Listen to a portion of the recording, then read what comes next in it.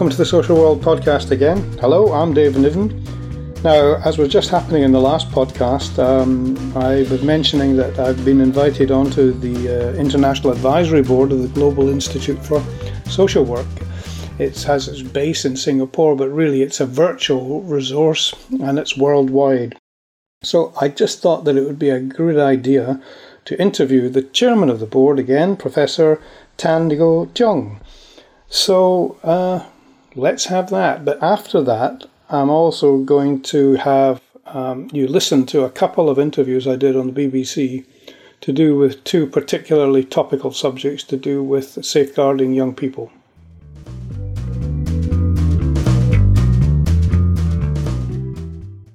Wow. Do you realise, Cheong, that it's been 2 years nearly since we did our initial interview, and recently there has been a development, I know, and I'm absolutely delighted that you've invited me to be part of the International Advisory Board, and I'm looking forward to working with you and colleagues. But there must have been a lot of water under the bridge since these 2 years have gone by with the Global Institute. Would you like to just give a quick summary of where you see the Institute's at the moment? Well, first, thank you, David, for being able to serve on the International Advisory Board. We really have a big range of expertise and people who are committed to social work and social work training all over the world.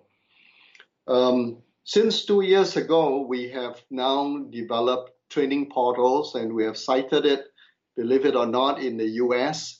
And we are running the Global Institute in a virtual platform on teachable.com. So it'll be the GISW at teachable.com. I'll put all that into the actual text in front of the podcast as well for people to refer to as well. Sure. And so the vision of the Global Institute remains the same. That is to deliver quality social work training to those who need it most. And basically wanting social work training, social work education, continuing professional development to be accessible, to be affordable, to be appropriate, to be timely. So GISW basically makes readily available training online to those, especially countries who don't have access to formal education or to be trained in specific fields of social work. I have this vision that a social worker sitting in one of the countries you mentioned there could eventually, if they wanted, access the GISW website, sign on, become, involved and get information, advice, representation, watch a video, read a blog, listen to an article read out by the author or whatever, and have a library, if you like, a virtual library that covers the globe. Does that fit your dream? Yep, it is indeed. We live in a very different world today. It's very globalized. It's with modern technology. We find that GISW has to ride on the service delivery platform online that is providing continuing education. So the virtual platform is operational 24/7. It ensures timely, useful knowledge to be transferred, to be accessible, and people can use it in whichever way they can, but they have to adapt it to their situation. And I hope in that the philosophy is that we can help improve human conditions and make the world a more just and more fair place to live. No, that sounds admirable. I mean, but I think we've also got to point out that this is not just a kind of a platform for anybody that wants to sort of say whatever. This is a quality of training, and there's the rigorous review process as well of the material submitted, and the board is appointed to develop policy as well. We're not just talking about, if you like, a shop where anybody can put anything on a shelf. We're talking about quality material. Hopefully, we would like to have all kinds of different levels of training, but you are right. We have to assess it, edit it, and if it passes the review, then we can put it across to the audience. The main thing is that it has to be practice focused, it has to be culturally appropriate, and it has to have quality in terms of sound and video material and content.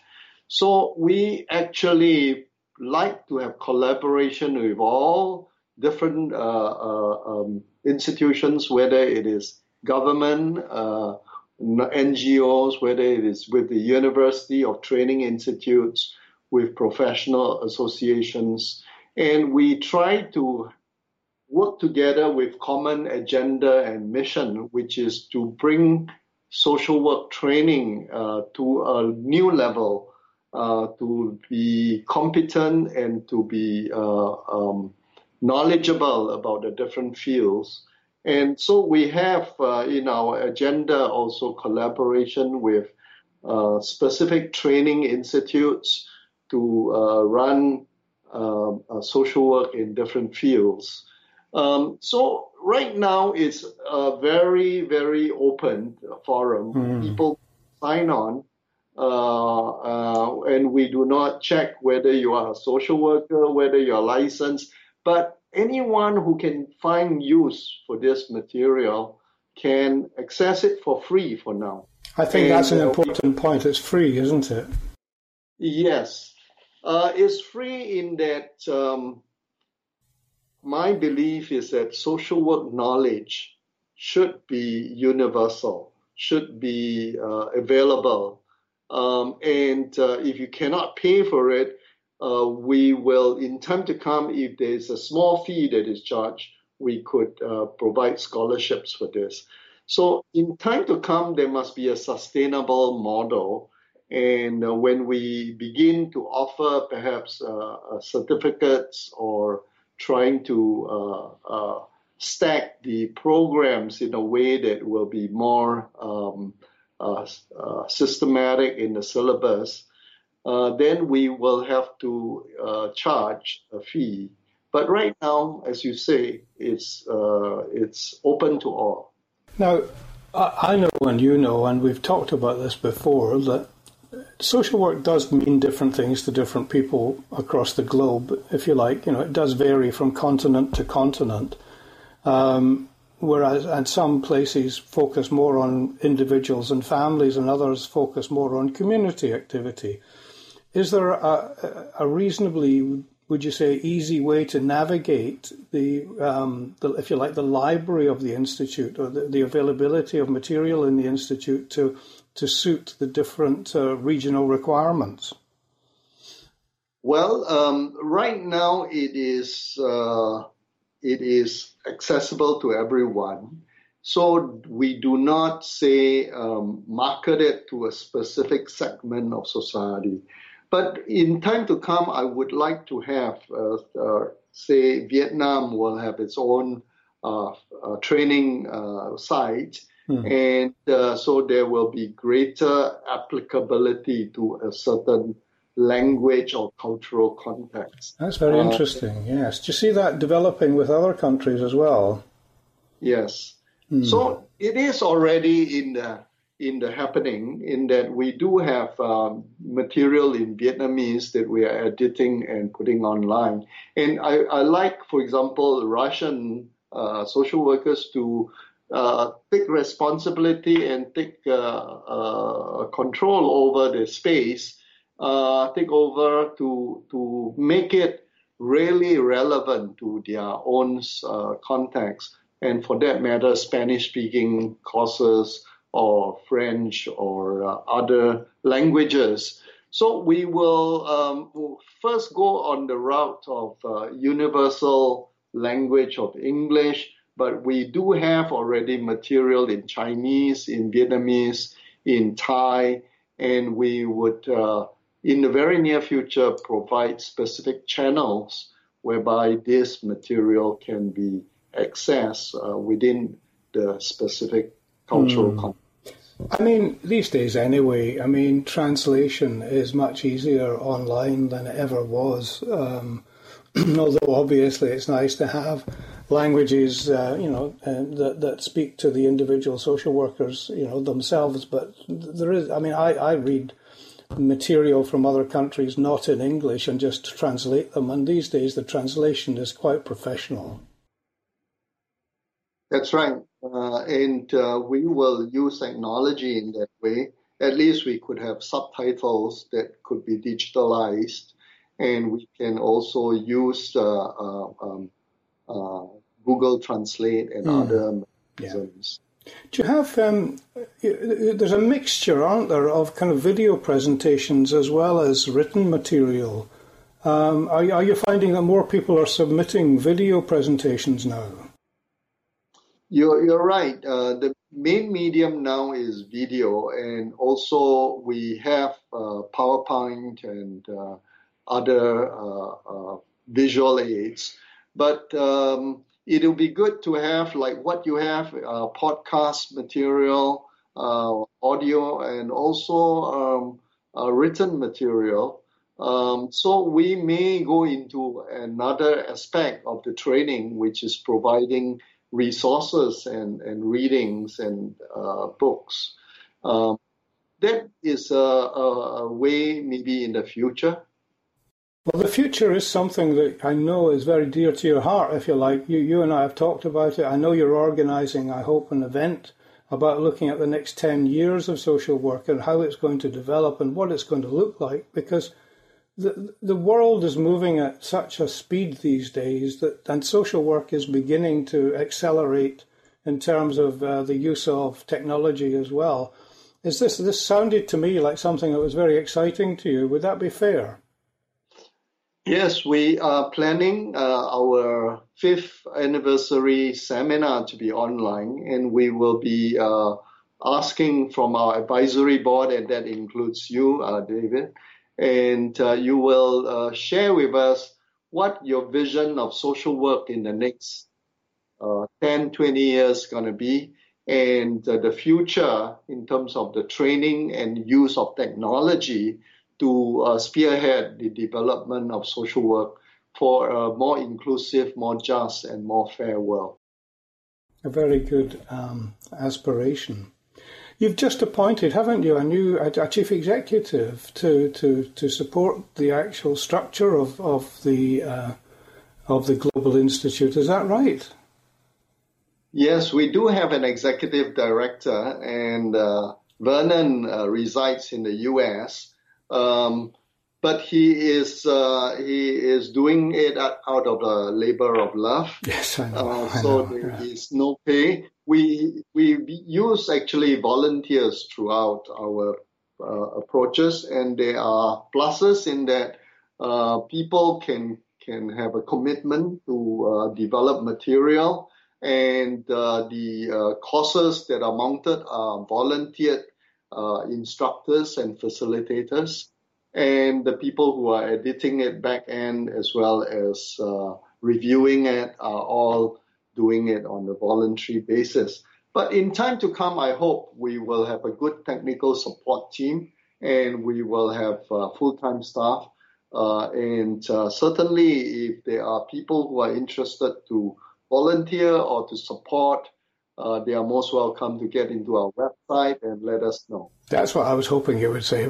I just wanted you to give a shout out for more people to try and give some time and get involved, because it's a wonderful idea. What about the geography of things, Cheong? Because obviously you're based in Singapore, and you've got a pretty intimate knowledge of, say, the Pacific Rim and all the countries around there. And I know America is reasonably heavily involved, as is Russia, etc. But which parts of the world would you say you would encourage more interest from, if we could? Well, I would particularly focus on the developing world. Mm-hmm.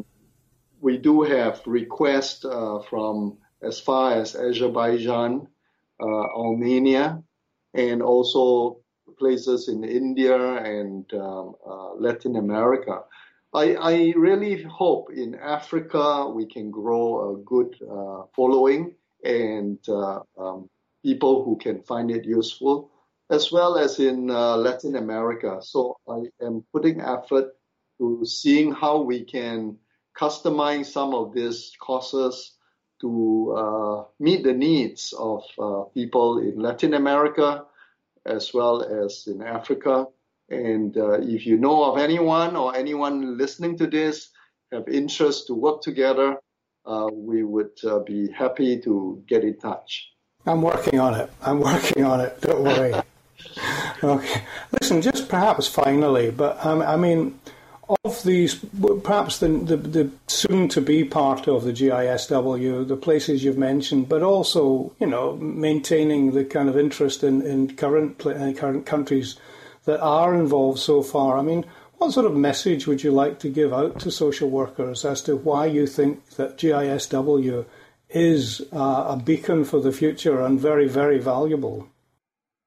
Well, we believe that social work is a key instrument for social transformation and change, whether at the individual, at the group, at the family, at the community level, or at the policy and research angle. So we need people who are informed, people who are competent, and people who are knowledgeable to share their expertise so that we can all level up to be able to be instruments of change and be sharper in our practice, in our approach, in our strategy.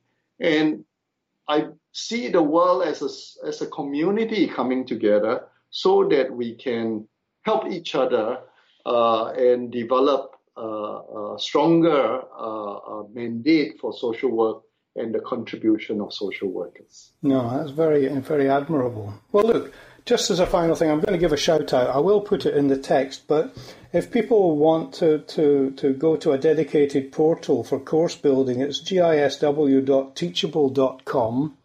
And if they want to submit training courses to sit with the GISW for anybody's use to spread their knowledge, it's submit@thegisw.org. I'll put all these on the podcast text as well, but I think for now we're going, I'm going to say this definitely, we're going to revisit this quite frequently, and I'm possibly talking with colleagues on the advisory board and others who already have seen the benefit of GISW. So for now, Cheong, very many thanks, but I will be coming back to you in the not too distant future. That's great. And do visit our website, thegisw.org. And we really look forward to the contribution of not only yourself, but like-minded people who are fervent for the cause of social work and social change and bringing the world closer together in a better world, hopefully. Well said. Thank you very much for your time. Thank you, David.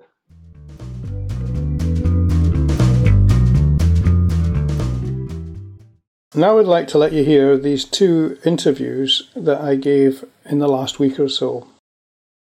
Firstly, a historic case of abuse where a couple have been found guilty of historic abuse of young people in Wales, with troublesome allegations that further evidence has either been destroyed by mistake or deliberately, with calls for independent investigation. I mean, people said this is the Fred and Rose West of Wales, but I don't think it's necessarily on that scale, but certainly, there's a lot of bad practice going on, and there's a lot being uncovered now, and other alleged victims are coming forward to talk.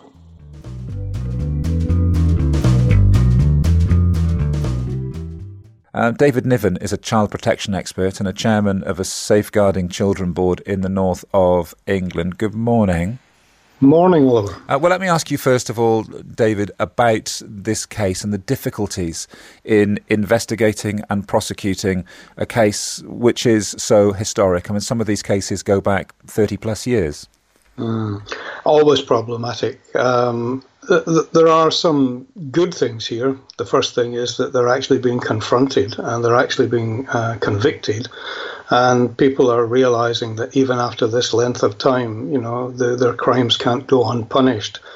The issue, though, for me about the victims is very interesting because obviously there's going to be quite a controversy here as the victims are coming forward and actually saying that they said things at the time, other people were involved, other victims are apparently involved, according to the woman who was involved today. I mean, this is quite complicated, but I really, really do hope that the authorities, the investigative authorities and the police, and they challenge this and they actually get stuck in and have a really good look, because you just can't let things like that lie. When someone says, though, I think or I'm sure that there were police officers present at such and such on such and such an occasion, without names, without identities, it must be almost impossible to unravel that.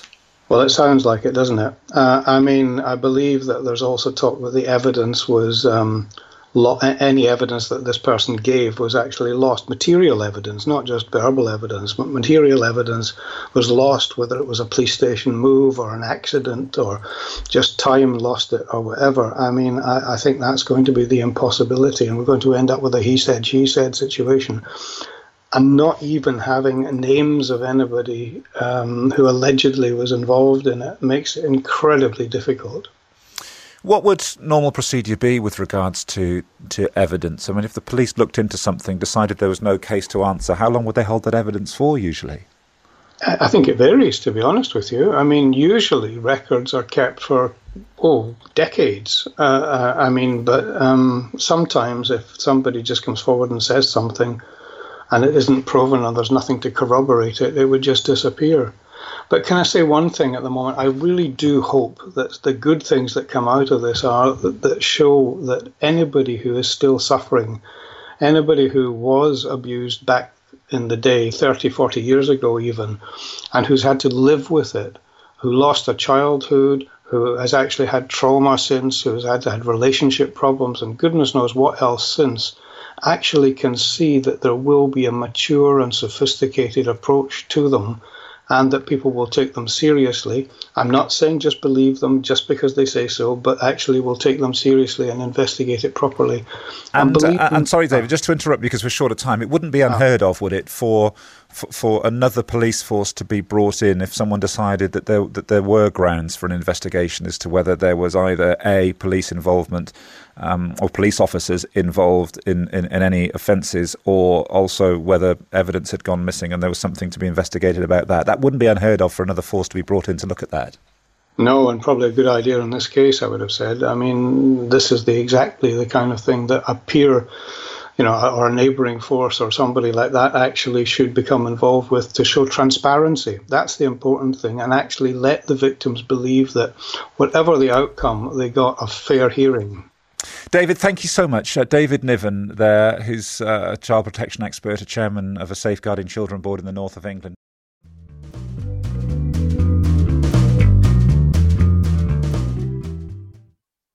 Secondly, an interview with in Herefordshire with a perennial problem where the closure of residential units has provoked a range of discussion, looking at it being due to either austerity and resource deficit or targeting resources towards preventative measures. It depends what particular way that people are talking about this. But as I said, it's a perennial problem. It's something we've visited so many times in the past, and you're never quite sure whether it's a case of local authorities actually having to face up to cuts at such a savage level that it affects children's safeguarding. They have to cut libraries, they have to cut road clearance, they have to cut refuse collection, goodness knows what else, other public services, and that hugely impacts, but they've never really gone so deep into children's services in the past, but many other authorities are having to consider that now. It really is quite up against the wall. So, here we go.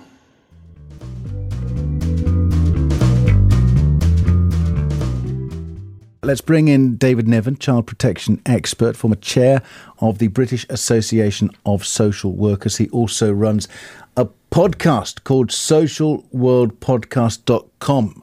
David, good afternoon. Good afternoon. Hello. Tell us, do changes like this ever work? Well, I mean, yes, it can work. But at the same time, it's fraught with quite a few pitfalls. And the problem is here is we're not just talking about widgets, we're talking about children's lives. And so it's a very delicate situation. Now, I understand from listening to your interview there that the local authority have said that it's not a money issue, it's to do with quality of care for the children. Well, maybe. I mean, there was this, about 10, 15 years ago, there was a massive closure of residential homes all up and down the country on the basis that fostering was better and get children into families and give them a better quality of life. Well, in many cases that works, but there always are some young people, some children, who for whatever reason respond better in a residential situation. And I really hope that there's enough beds, as your last interviewee was talking about, there's enough beds actually to fulfill that if a child is assessed or a young person is assessed to actually thrive better in that kind of environment. And then you mentioned pitfalls here, and just explain what other things could be described, as you say, as a pitfall to this.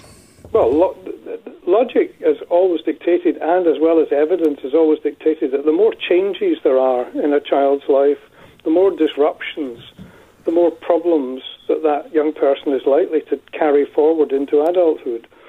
And so if these young people have already had one or two placements, or even more in many cases, placements, whether it's foster homes, whether it's residential homes or whatever, in and out of care from their family, another enforced change after settling for a while in a particular place with a group of staff who have cared for them could well have a kind of a drip, drip, drip sort of effect on their whole psyche and their ability to cope and their ability to become rounded adults and so forth. And it's just dangerous if you just keep changing where a child lives.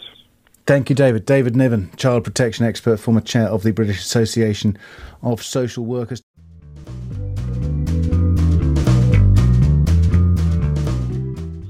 Well, that was that.